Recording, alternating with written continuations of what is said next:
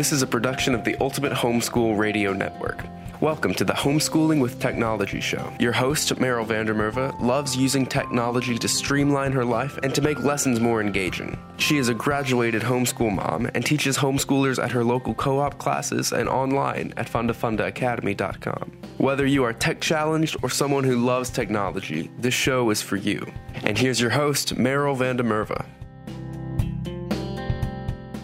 Hello, and welcome to the Homeschooling with Technology podcast. This is your host, Meryl van der Merwe, and today in episode 162, I'm going to be talking to you about digital Christmas cards.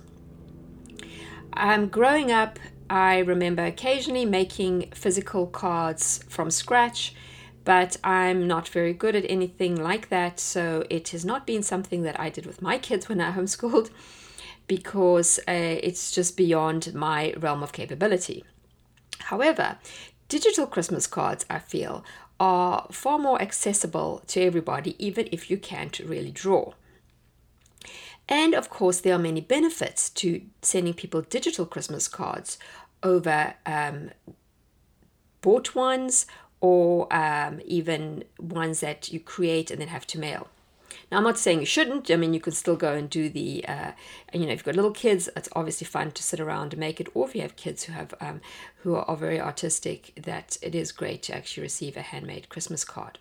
But for the rest, and perhaps just as an additional thing, consider doing some digital Christmas cards. Now, first of all, why? Well, a couple of reasons. One of them being, if you find yourself at a loose end in 2 or 3 days before Christmas, this is something you can sit down and get your kids to do or do with your kids. It's something you can do at the last minute. Somebody you maybe have forgotten or you just didn't get around to do Christmas cards. It's not too late. A digital Christmas card arrives instantly. But there are more important reasons why you should consider doing digital Christmas cards with your kids. And I would suggest that this is a great homeschool activity because of the different skills that they will learn and practice while they are making them. The first thing that they're going to be doing is simply being creative. And anything that gets out those creative juices and gets them working and getting your kids creating is obviously a good thing. The second thing is they're going to be needing to write a message. Now, whether that's just a short message or a long one, it does do a little bit of creative writing and you can sneak that in there. And thirdly, obviously, it teaches them some technical skills because whatever product that you use, whatever service you use to create them, they are going to need to navigate that, and it's just going to make them more familiar with tech and doing things online if they aren't already. Depending on the age of your child, you could sit and do this with them. You could ask them, what do you want? Which graphic do you want? What shall we say? Or as they're older, they can do it themselves. There is one other little benefit I was thinking of as I was just setting up this afternoon to record this podcast, is that if you have family who think that your kids aren't learning much when they're homeschooling, you perhaps, or friends or whatever, perhaps you want to send them a digital Christmas card that your child has created, just to show the kind of skills that your child is using. It's just a quiet way of saying, hey, we are actually learning valuable skills and my child is actually capable of doing more than you perhaps think they are. Anyway, you could decide whether that's important in your reason or not. I was fortunate that we had all the time I was homeschooling, I had very supportive family, so it wasn't ever an issue for me. Now, once you decide, okay, let's go and do some digital Christmas cards, how exactly are you going to do them? Now, there's different means to doing this, and most of these you're going to, if you're a long-time listener of the podcast, you'll have heard me mention. But I'm just going to go through each of them so that you can listen in and decide which would work best for you. Well, the first one I don't know that I've ever mentioned before, but this is the easiest option, is simply to find an e-card maker. So Smilebox is one of them. I think Hallmark has one as well, but Smilebox definitely has the capabilities of creating the digital card for you. And you basically just go in there, pick the template, and choose what you want and click send. It is free if you use just the very limited version. As soon as you're wanting to have the better templates and more of the graphics, then you do have to pay. So you can start off and try that, particularly if you don't want to spend too much time, but you may be frustrated and feel like you need to pay and you don't want to. So then you can move on to some of these ideas. Canva has a lot of templates. Now, you know I love Canva, and it has card templates. You just go into Canva and you just type in card, and it will give you so many different ones that you can start from. Obviously, you could start from scratch too, but it's often easier just to use a template and then adjust it. Canva does also have a paid subscription, but there's so much you can do in the free one that you won't need to do anything more than that. And by the way, in all of these things I'm going to be talking about today, you could either use, graphics that you'll find on the websites that have Father Christmas and Christmas trees, etc., or you could actually upload a family photo and send that. So whether you've dressed up in Christmas gear or just a photo from during the year, all of these options that we're going to be going through, you could use actual pictures and graphics that, photos that you have taken.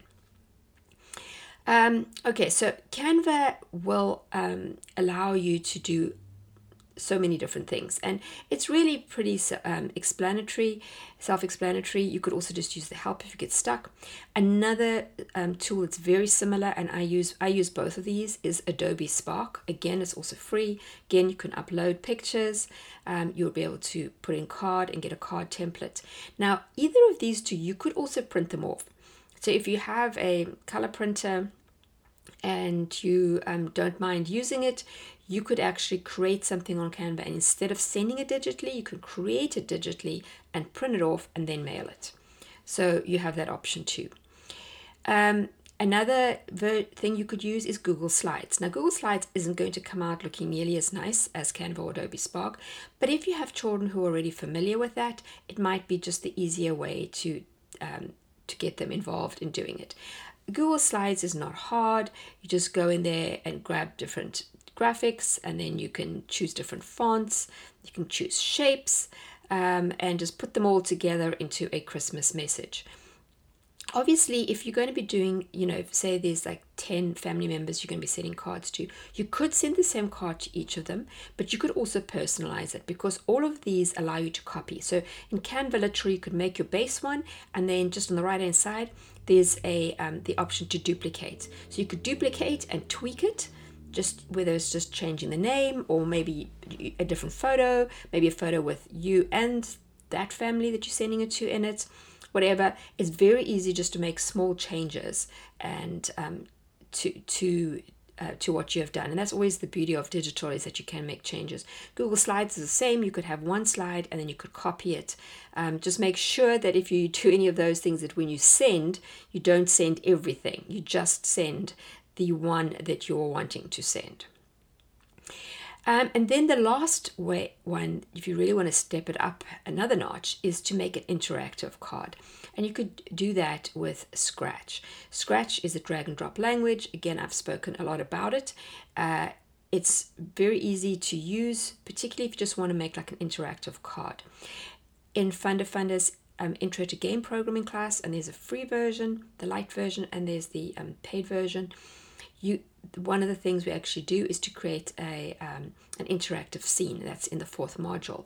So you could go and just grab the free one even and get your child to work through that. Won't take them all that long.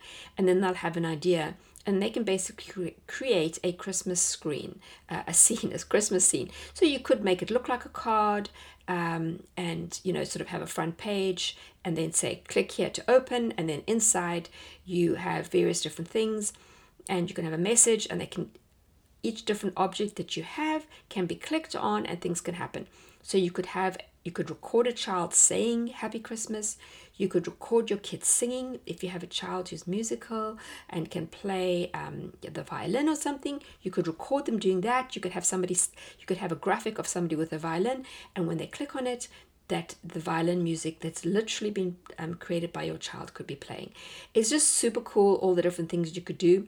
If your child already knows Scratch, they could actually make a game that the person could play. And again, this can be personalized for whoever the recipient is, and it just makes it really special. Also, Funder also has the How to Create Digital Christmas Gifts unit study, and in that one there is a bonus where I actually take you through and show you how to create. And that one, there's only a paid version, but there is a version of how to actually create an interactive Christmas card in that particular one. So that's another thing you could do, and you could create not just the not just cards, but there are various other ideas for digital gifts. So I think you can see that, however much time you want to spend, whether you want to spend just half an hour and use Smilebox and just do it quickly, or whether you want to use one of these other tools. Obviously, if you don't know the tool, it's going to take a little longer to learn, but you can challenge your child to learn it and create a Christmas card, and maybe give them some reward if they actually sit and figure it out. And I think that you'll have some very happy recipients. I do know some of our previous Scratch class students, I have encouraged them to send cards, and I can remember I happen to know the one grandmother of a child who'd been in my class, and the grandmother was so amazed when she got, I think it was either a birthday or a Thanksgiving card. I can't remember now what her granddaughter sent her, but she was completely blown away. And she just couldn't believe that her granddaughter had actually created this. And actually, it's not very hard to do, but grands don't always know that. So it often looks even more impressive than it really is. Well, that's it for this episode. I do hope that you have a great Christmas. I will be back with you in the new year, and in the 2 weeks that there won't be a new episode, we will be rerunning old episodes that we think will be useful to you at this time of year. So if you've listened to every single episode, there's nothing new, I'm afraid. However, if you're new to the podcast, I hope you will enjoy the 2 that I've chosen to rerun.